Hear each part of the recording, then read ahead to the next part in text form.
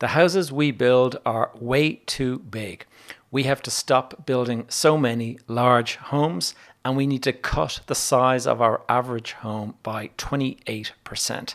That's according to the latest report from a construction body, and they're suggesting that we should discourage the construction of detached homes. We should discourage the construction of semi-detached homes, and instead we should build tens of thousands of terraced homes.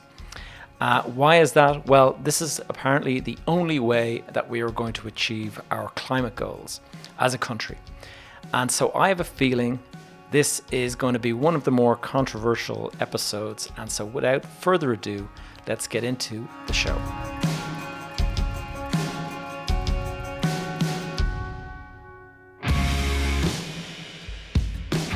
You are listening to Behind the Facade, and I'm your host, Gavin J. Gallagher.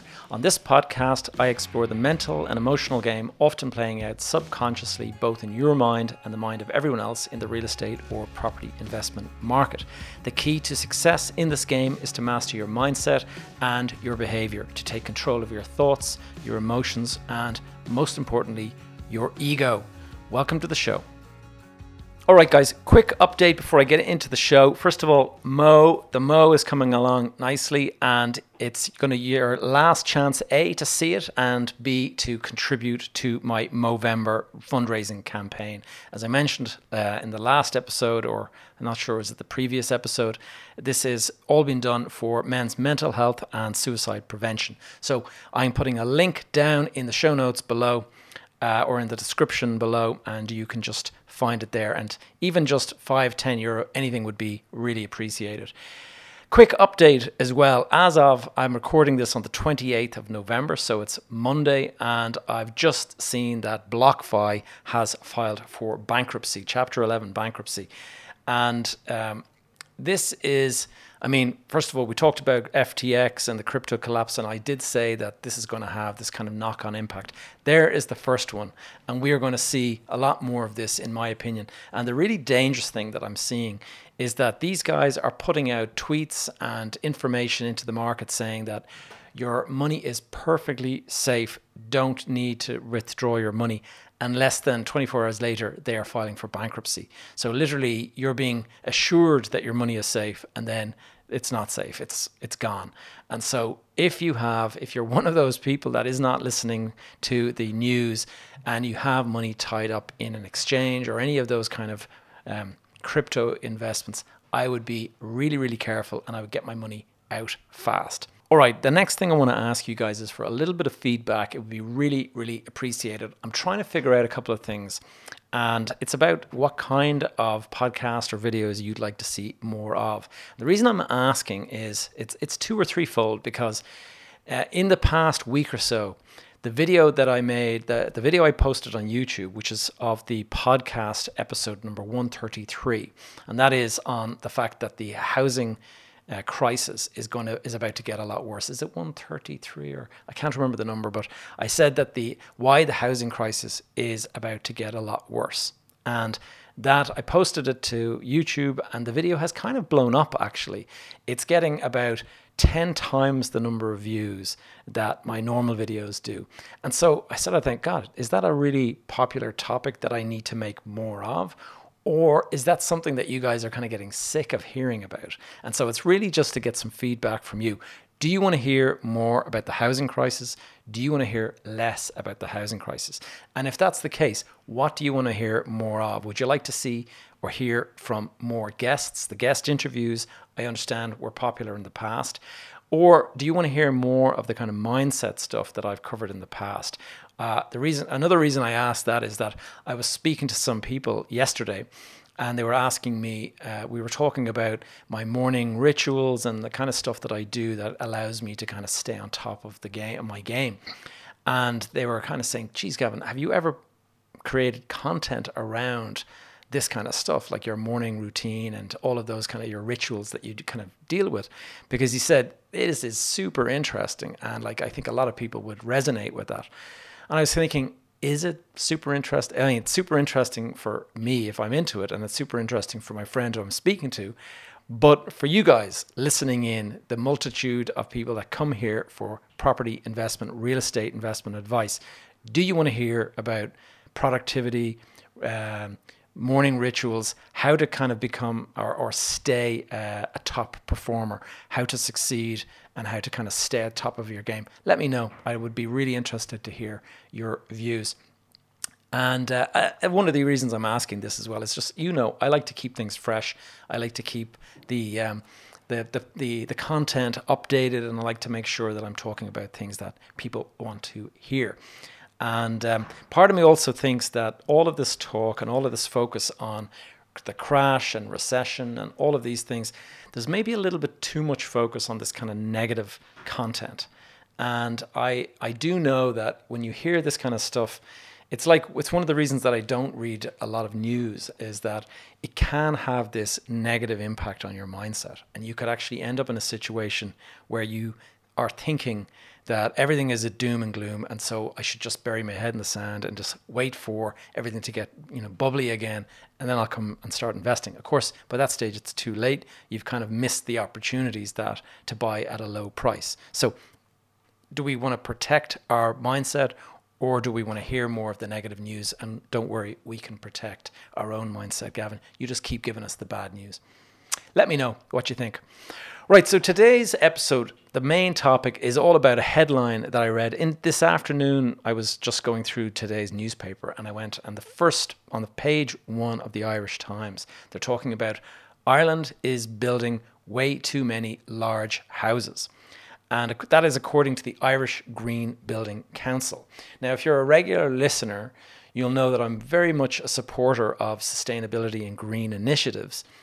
But I got to say, I felt a kind of a level of pushback that's not normal for me around this whole kind of sustainability and stuff. And that is because for me, I have got 5 kids. My household is 7 people. And when you're in a house of that size, like being told that houses are way too big, that's just like, oof, are you kidding me? Literally, have you tried to live in a house with 7 people? It feels like the walls are closing in on me all the time. And so now my household size is definitely not normal. According to the research here, they say that the average household in Ireland is 2.5 people. And so I imagine the UK is probably very, very similar, if not less, because we probably have a higher birth rate here in Ireland than we do in the UK per head of population. So anyway, I'm going to be covering this report and what they are saying and why. And then I'm just going to give you some of my own perspectives coming from a large family and just growing up. I've always had the privilege of living in quite a large house. And so I'm used to space. And maybe that's playing in my mind. Maybe I've got it all wrong. And maybe you guys listening out there, maybe you're of the view that houses are perfectly fine in terms of size. And so let me know if that happens to be the case. So the report is saying that house sizes need to be cut by 28%, and that construction of, in particular, detached homes is to be discouraged. And the rationale behind all of this is twofold. They say that if Ireland is to stand a chance to meet its climate goals, then we need to build an awful lot more houses on an awful lot less space or less land. And I think this is probably exactly goes for the UK as well. They say that we have got in the Irish system, certainly if we're going to talk about local sort of news, they say that we have huge inefficiencies in the Irish planning system, and that it has allowed for these oversized houses to become the norm. And it's, in fact, I think it's like the planning guidelines suggest that we have to have minimum sizes and things like that. They're saying that if we build at the current level of our densities, and the idea behind the housing strategy for, say, Ireland, for Dublin, is that we need to build 400,000 homes in Dublin, in the County Dublin area, by 2030. So that effectively means that we have got 7 years to build 400,000 homes. Do the math on that, by the way. And if we were to do that with the current densities, that is going to cover an area of 349 square kilometres, which they say equates to about 1/3 of the entire county covered in homes. And so they're saying that is, A, it's not it's not realistic, it's not feasible, but B, it's going to mean that we are way out in terms of our climate goals and in terms of carbon emissions and things like that. Now, according to the report, they said the average new detached home is 244 square meters, which they say is about 3 times the size that is required for the average home. And they say that this is based on the average size of a household is now 2.5 persons per household. And they suggest that the space required per person is only 30 square meters. And that would mean that a 2.5 average household size would mean that you only need 75 square meters per average household. Now, I'm not sure. I mean, it's very simplistic to do that, because if you think about it, like, first of all, there's no such thing as a household of 2.5 people. You're either 2 people or you're 3 people, and they're taking the average. So if you're a 2-person, then that's a 60 square meter would be the perfect size. But if you're a 3-person, then that's a 90 square meter, and they're finding a middle point. So I don't know if that math works. I mean, in terms of averaging, yes, of course, it makes a lot of difference. But in terms of practical, like designing houses, are you building a 3-bedroom house that's 90 square meters, or are you building a 2-bedroom house that's 60 square meters? Because one way or another, you're going to be too small for one or too big for the other. And so I don't know. Now, the house, like, I've got 5 kids. It's hard to go out there and find a house that has 6 bedrooms if you want each of your kids to have their own bedroom. That is just, that doesn't happen. Basically, the kids have to share bedrooms and things like that. But if you wanted to, I suppose your only option is to go out and build your own home, buy a piece of land and build your own home to your own design. But I don't know about you guys. Like, what do you think? Do you think that, like, in my opinion, space is always a problem? And even if my family is 3 times the size of an average household, but I do find that even if I had like just one kid living in the house, that the house is too small, even at that rate. And like, do people want comfort? I think they do. Do people want to have space to swing a cat? The old saying. And when I lived in London, I lived in London for about 1.5 years, and when I was there, myself and my wife now, but at the time we weren't married, and we didn't have any kids at the time, and we were living there on Winchester Street, which is near Victoria Station, so right in the middle of the city, which was great, but it was a very small place, and we had an extra bedroom in case we had people coming over to stay, so it would be nice to be able to put somebody up for the night. But most of the time it was just the 2 of us living. And it was great to have that. But we still had to go and hire a lockup. Down at the end of our street, there was a garage. There was like a parking garage. And they had a lockup area. And you could go down and you could hire a place and pay so much a month to keep your stuff. And so we would keep, boxes of clothes and boxes of, your suitcases if you're traveling. You don't want to have them cluttering up the house. So this was quite normal. But you still needed storage space in an apartment, or in this case, we were on the ground floor of a house, and we needed a lockup just to make the place more comfortable because there wasn't enough storage space. So I find it hard to believe that the average family out there is going to say, yeah, it's perfectly, we would manage in smaller homes. I would think that, if anything, you would look for a home with either more storage space, or certainly that there would be subsidized storage along the M50 or in the industrial centres, because it is not cheap to go and take storage. I was calculating recently, I had a lockup in one of the industrial areas here in Dublin on the M50, and it was in Ballymount, and I was paying every year, I was paying 3,000 a year to keep this space in this lockup. And I can remember, like, the stuff just sits there gathering dust, and occasionally, maybe 3 or 4 times a year, you go and collect the stuff and take it and swap it around or whatever.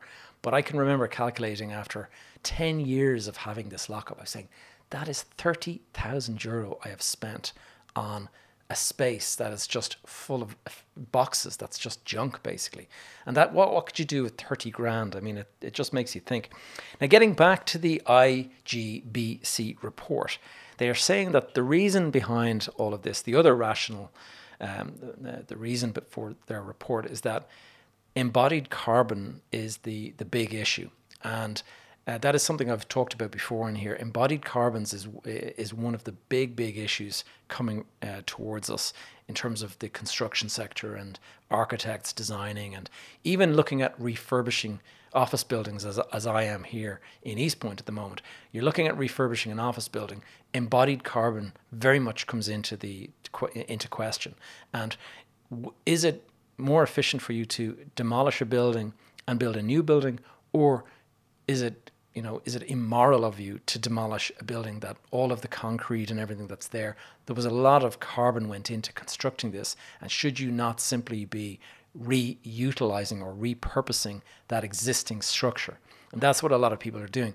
The problem is that some of the densities now have gone up. So we have 3-story buildings here that could, you would get a planning permission straight away for 7 or 8 stories. So, but you're not going to be able to build 7 or 8 stories off an existing footprint. So the only option is to demolish the building. But people are suggesting that you shouldn't do that because of embodied carbon. Anyway, it is an interesting topic to kind of delve into. And, embodied carbon, it's an issue that's very, very difficult to get to the bottom of. They are suggesting that terraced houses are the most efficient type of house building, and that semi-detached or detached houses, they have a lot of external walls, and that's where heat escapes. And so the fewer outside walls you have, the more efficient your property is going to be, which is why terraced houses, you have a house on one side, you have a house on the other. So mid-terraced houses suffer no heat loss through the sides. Obviously, the front of the house and the rear of the house, they'll lose a certain amount of heat through that. And certainly I can vouch for that. That is most definitely true in all of the different houses I've lived in over the years. You just know that the central rooms, the bedrooms that are in the middle of the house that don't have very many external walls, they are always much, much warmer. And I know even the house that I live in at the moment, my daughter lives in an outside room and it's always cold, whereas the rest of the house could be quite warm. And so that does make a difference. Obviously, insulation standards make a big, big difference, but the end wall is always the problem. And when you get into apartment buildings, apartments that are mid-level are much, much more efficient as well in terms of carbon. Now, carbon in an apartment building is better than terraced houses, but mid-level is the best because they don't have any heat escaping through the floor and they don't have any heat escaping through the ceiling. And that is because you've got an apartment above that's heated and you have an apartment below that's heated. Whereas if you're in the ground floor, then heat is going down through the floor into the ground, and vice versa. On the penthouse, you've got a big roof that has to be well insulated, and even when it's insulated, it loses a certain amount of heat. So apartments, mid-level. And the worst offenders by far, according to the report, are detached bungalows.